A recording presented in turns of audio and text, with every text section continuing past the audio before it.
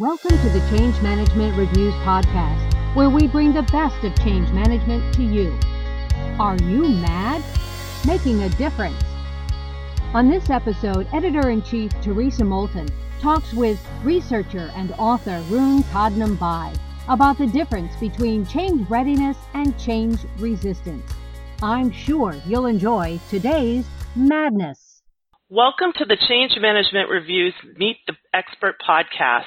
Today we are speaking with Rune Todnem-Bai about the difference between change readiness and change resistance. Here's a little bit about Rune.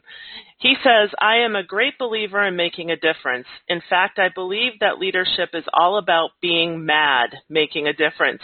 This is my focus and mantra when teaching undergraduate and postgraduate students, as well as when delivering sessions to developing middle, senior, and executive managers. The opportunity to make a difference at an international level is what fuels my work as a researcher and author of academic articles, as editor-in-chief of the Journal of Change Management, co-author of one of the main textbooks on change management, Managing Change in Organizations, and as co-editor of several books with a focus on leadership, change, and the individual. We can all exercise leadership and play an active role in fulfilling both individual and organizational ambitions and potential. In fact, we all have a responsibility to do just that.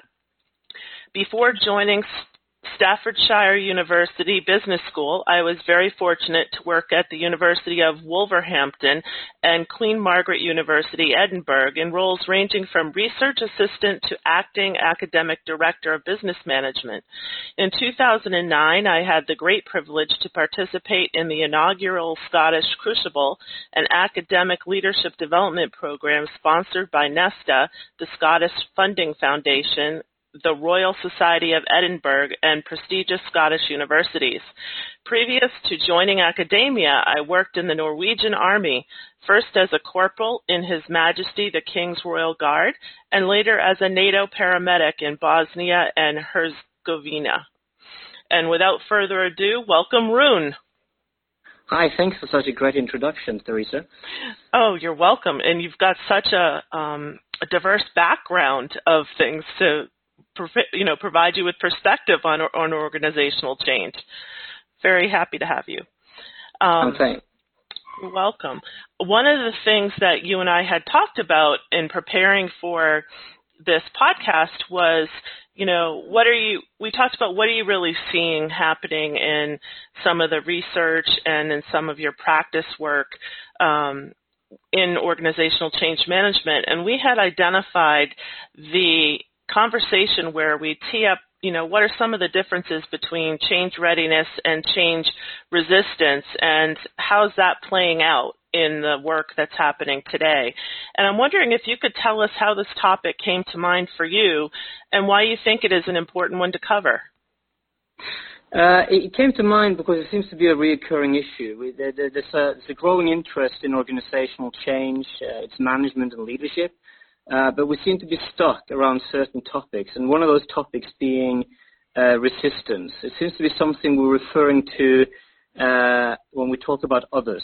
It's never you or me resisting change. It's always something someone else is doing. Mm-hmm. It's always referred to as something negative, and we seem to just be in a position of being stuck, so not moving forward. And I just think there are different ways of addressing the different challenges that I think we are wanting to look at and to solve, but we're not going to solve them by sticking to the terminology of resistance. So there is an alternative terminology. There is a different set of research that gives us this alternative, and that is that of change readiness. So you have authors such as Armenakis and Harris and others. So in the same way as you have literature that are moving from psychology to positive psychology, so moving away from something, when someone really needs help, to something to be more proactive, we can look at readiness as something more proactive and positive and something that we have a shared responsibility for.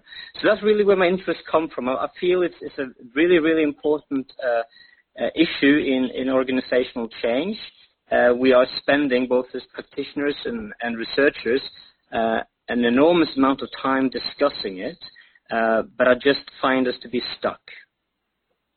Interesting. And when you talk about change readiness, I'm assuming you mean it conceptually and practically around the whole organization, from an individual up through the entire entity. So it's a mindset shift that we're talking about? Yeah, well, it's the same as if you look at literature on change resistance. Yes. You can look at individual resistance, group resistance, and organizational resistance. Just as a culture of resistance, or processes and structures of resistance. And it's the same within the literature on readiness. Although you start with a focus on the individual, but then how is that reflected within the culture? So it is very much a mindset that is then coming to light through how we think and act, how we organize ourselves, how we tend to have conversations, how we ask questions. So in a way, it's looking at the same challenges as organizational resistance literature, but the starting point is one of being positive and one of a shared responsibility, rather than when it comes to change resistance, which I think is based on a lot of assumptions that is others causing resistance, where the starting point is negative and something almost that is perceived as an uphill struggle. So the way I like to put it is, whilst perhaps change resistance is looking at how to, or rather how we refer to change resistance, it leads us to focus how to demolish change resistance. When you look at change readiness, it could be more about how do we build change readiness, and that is a proactive task that we do together. So building something is often perceived as more positive than demolishing something.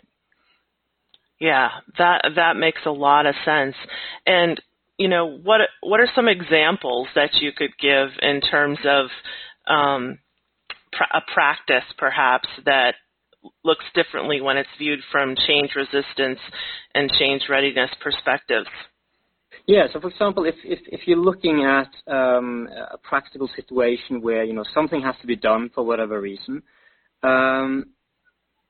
it could be a good idea to set out to perhaps try to measure change readiness. And it isn't an exact science, but there are tools around, there are kind of questionnaires around, and of course these are very often subjective. So I could complete the same questionnaire as you, and the findings will be different.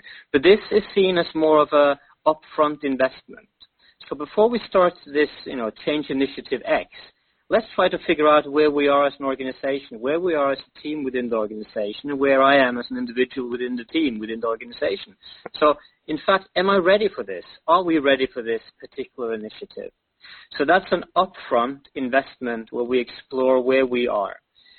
With regards to change resistance, it's something we assume will happen, and we don't necessarily plan for it until we feel it's happening. And then we try to manage what we perceive as resistance. But resistance is, of course, also something very subjective. Someone that you perceive to resist you or resist a change initiative, in fact, perhaps they just have a different point of view. Does that mean that they resist? No, but if I label them as, or I label what they do as resistance, we are kind of in conflict and at loggerheads. So we're not working together through a process to achieve a successful change. So to answer your question, I think a practical difference between change resistance and change readiness approaches is that when we look at change readiness, it's something that we try to invest in and investigate before we launch change. Resistance is something we assume will happen, and because we assume it will happen, it does often happen, and then we try to manage it. Yeah, that is really well put. And what resonated for me as you were speaking was, how different change methodologies at readiness, but maybe they're not quite as comprehensive in actually how they're managing the change forward, depending on which perspective they're looking at here. Exactly. So on one side, it could be different methods and ways of measuring, and we all like to measure things these days in our organization. So what can be measured becomes important, and what perhaps is important but difficult to measure becomes less important. But I think you're right. I think it has to do with mindset. So rather than perhaps typically starting with a mindset of there is going to be resistance and I will have my way of managing that, instead we could think about, well, where are we with regards to readiness levels? It also links to the perception of our own roles, because no matter what book on organizational change you pick up, there will be mentioning about change resistance, change agents, or more important, agency being the activity. And we seem to have a starting point where managers and formal leaders are the change agents, and everyone else that we like to refer to as employees, they resist change. Well, first, most managers and formal leaders that I know are also employees. They're just delivering. They have been hired and they can be fired. So per definition, they are employees. Most of them don't own their own organization. But so that's the wrong starting point. We're all employees. We should all pull in the same direction. We just happen to play different roles. Having said that, we're at one and the same time initiative. I can support a second change initiative, and I can resist, actively or passively, different ways of resisting, but I can resist a third change initiative. What does that make me? An agent of change or a resistor of change? It makes me a human being. So the point I'm trying to get across is that we need to be very careful how we kind of box people in and say, well, I'm a change agent because I'm a manager, or because I'm a former leader, and you're not, so you're resisting change. Well, if I am a senior manager, and if I normally receive a good bonus, and lo and behold, there is a change around the corner that will have a negative impact on my bonus, well, I'm not necessarily going to be happy about that change, so I might be likely to resist that change. So we need to stop the mindset of us and them. We need to stop the mindset that managers and former leaders have a monopoly on change agency and change support. And we need to stop thinking that those that are not managers are all a pain in the backside all the time. Yeah, that really makes a lot of sense, because when we start talking about, there was one expert that would call the employees the change targets. And, that isn't necessarily a positive name for people either. And as you were speaking more and more, I was thinking, you know what? One can actually be ready for change and still resist it. Yeah, of course. You can be ready for change and you can resist it. But again, when you say resist it, then what does that mean? Sometimes we could say, well, you resist it because based on your experience, you think there's a better alternative. So does that make your resistance negative? No. Perhaps what you're saying is, so I hear what you're saying, Rune, and I believe that we need to do something about the situation. We can't just stick to status quo. So change is necessary. However, I think there's an alternative to what you just proposed.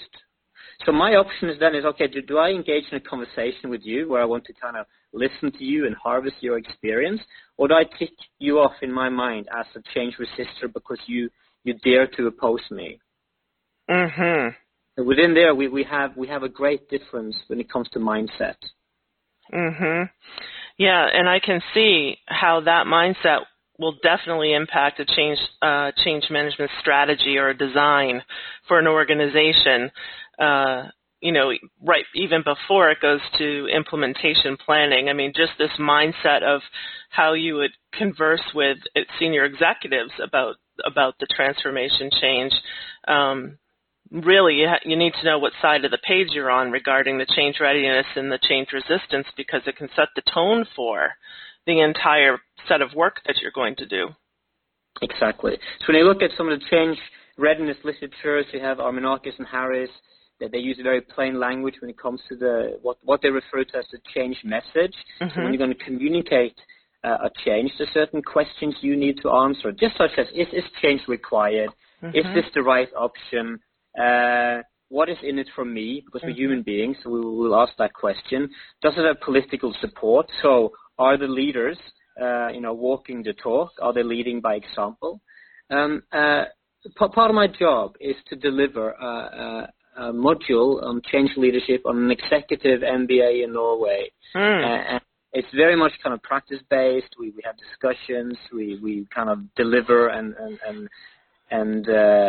create tools, if you like. And a couple of years back, one of the candidates came back to me and said, Rune, that change readiness tool you gave us, I used that, but I learned something. I focused too much downwards to the people reporting to me. And when things didn't work, I found out it was because I haven't communicated upwards.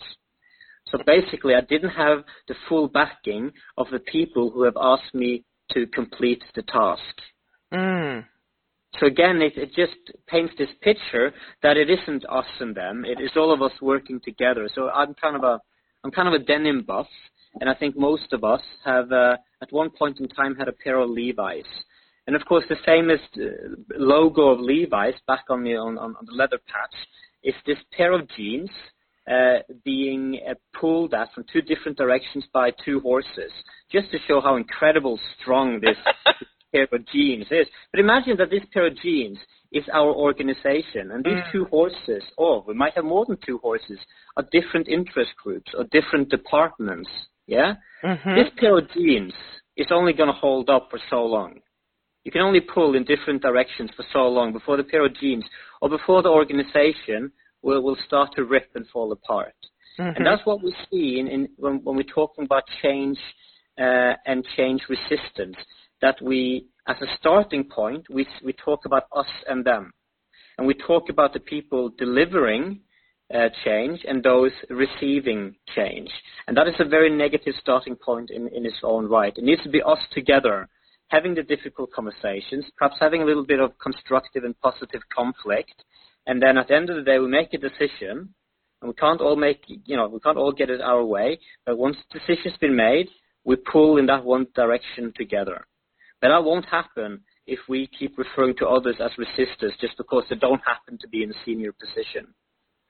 Right. So this whole labeling of others as resistors in a framework that isn't set up to bring everyone together to really become ready as an organization isn't really where you're going to find a lot of success. That's really what I'm taking away from this. Exactly, and we have a lot of literature that suggests that we have up to 70% or more of change failure. Of course, you have a very good article by a colleague of mine, Mark Hughes, that kind of investigated this percentage, and there isn't necessarily a lot of evidence for it. But what we seem to agree anyway is that a lot of change initiatives fail, and then there seems to be a position where management can kind of say, well, we did everything right. It was the others. But then you would argue that it's management's job and the former leadership job to make sure that others can deliver on the job they are asked to deliver on.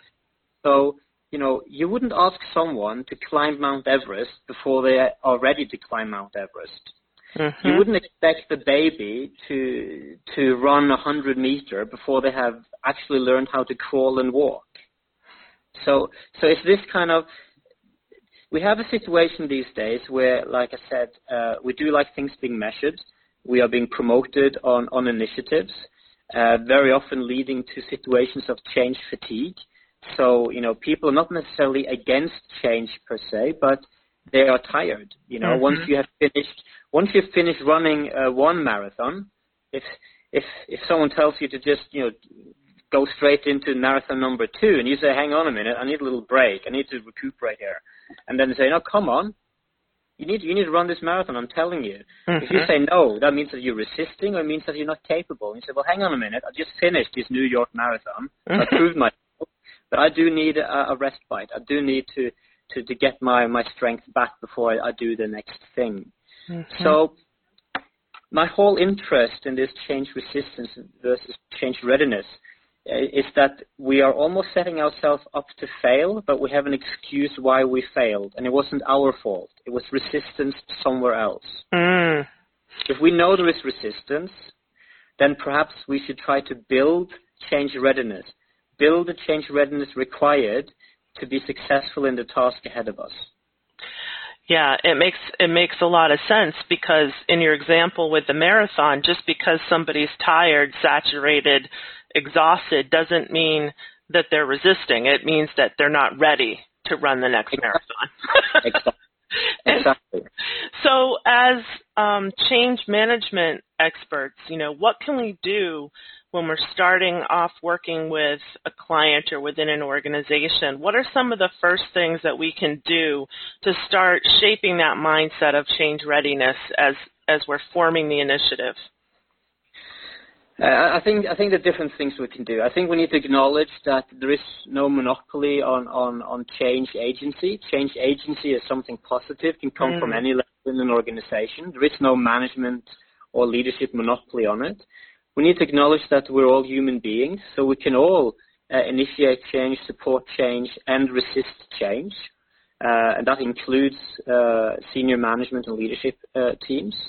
We can have an attitude or mindset of a shared responsibility of, say, increasing and retaining change readiness and putting the focus and emphasis and investment of time in at that stage, rather than just preempting that there will be resistance, but I'm going to hit down hard if and when that happens. Because then already you've entered a negative conversation. Right. So there's a whole heap of things that we can do, and at the same time, I think when we talk about change, we need to acknowledge that it's very rare these days that people are just involved in one change initiative. Change very often is ongoing, continuous, and there's a whole range of initiatives happening at the very same time. Very often we're not aware of all the different initiatives pulling in different directions. So how good are we at mapping out all the change initiatives happening to look at the different interest conflicts and so on? And how good are we at acknowledging levels of change readiness? And just having this conversation, we know we need to do this. Status quo is not an alternative. Of course, we want to be successful, but perhaps by investing in building and increasing our change readiness, we will have a greater chance of being successful than just jumping in both feet at the same time at this early stage. Makes a lot of sense, Rune. It really does. And it's something that is a subtle shift in mindset with a big outcome or potential for a positive impact. And it's something that I think some of us really do take for granted, because we look at change readiness as a thing and change resistance as a state that a person's in, versus, what can we really do to start these change initiatives off on the same foot, and what can we really do to put ourselves in, everybody who's an employee in the change, put ourselves in their shoes and say, what's going on here? How do we all want to move forward? Exactly.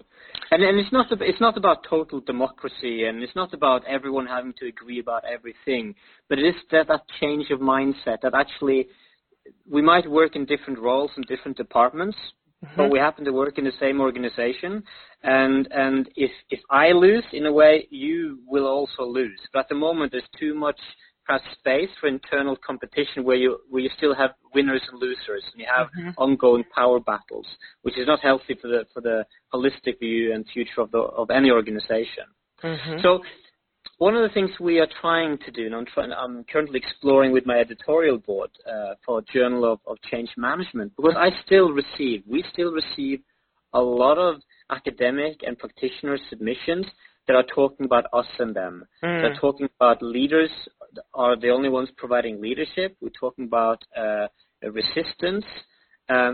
So I'm trying at the moment, working with my editorial board, to be more explicit in our editorial scope and aim, saying we would like to move forward as a journal where we're looking at how we can share responsibilities, where leadership as an activity and a process is more important than formal leaders. So process and activity is more important than titles. We also want to talk more about us rather than us and them. And we also, the third thing, we also want to focus more on change readiness rather than change resistance, because literature on organizational change isn't new. It doesn't necessarily go back to the dinosaurs, but Kurt Lewin died in 1947, and things were still published in his name in the early 50s. Right. But you could argue that things haven't necessarily changed a lot. But 1940s, 50s is a long time ago, and I believe that we should have made bigger leaps forward than what we have. And I do believe, without having evidence for it, but I do believe that if we can move forward in a more proactive manner, where we share the responsibilities, where we do acknowledge, yes, we might be different people with different roles and responsibilities, but at the end of the day, if we can't work together, if we keep, pointing fingers and keep blaming people for failures, we will all, and our organizations will fail. Right. Then the 70% number really doesn't matter. No. To me, the only important thing with the 70% is that we seem to have a shared understanding that a lot of change initiatives fail, but perhaps we shouldn't be surprised. Perhaps we should be surprised that any of the change initiatives are actually successful. Right. If you ask someone to just finish a London marathon to then run, the next London or whatever it is, and they survive that, you should be surprised that they did manage that. You shouldn't be surprised if they didn't manage the second marathon in a row. Interesting perspective. Yeah, and that's what we all need to own as we start to look at how people react to change and are becoming ready in our organizations. Exactly. I think that's where the focus should be. I don't think anyone should be allowed, if that's me or anyone else, to say, well, we failed because of the others. I planned it well, I made the right decisions, but these other people, they didn't do what they were supposed to do. Then if I'm the senior manager or the former leaders, then it should be part of my responsibility to make sure that people are ready for what I or we want them to do. In fact, we shouldn't ask someone to do something if we don't think they are ready. Right. And that comes down to the values, doesn't it? Well, it comes down to a range of things. It could be values. I think there is a bigger value discussion to be had. Which is a different podcast, I think. But why do organizations exist?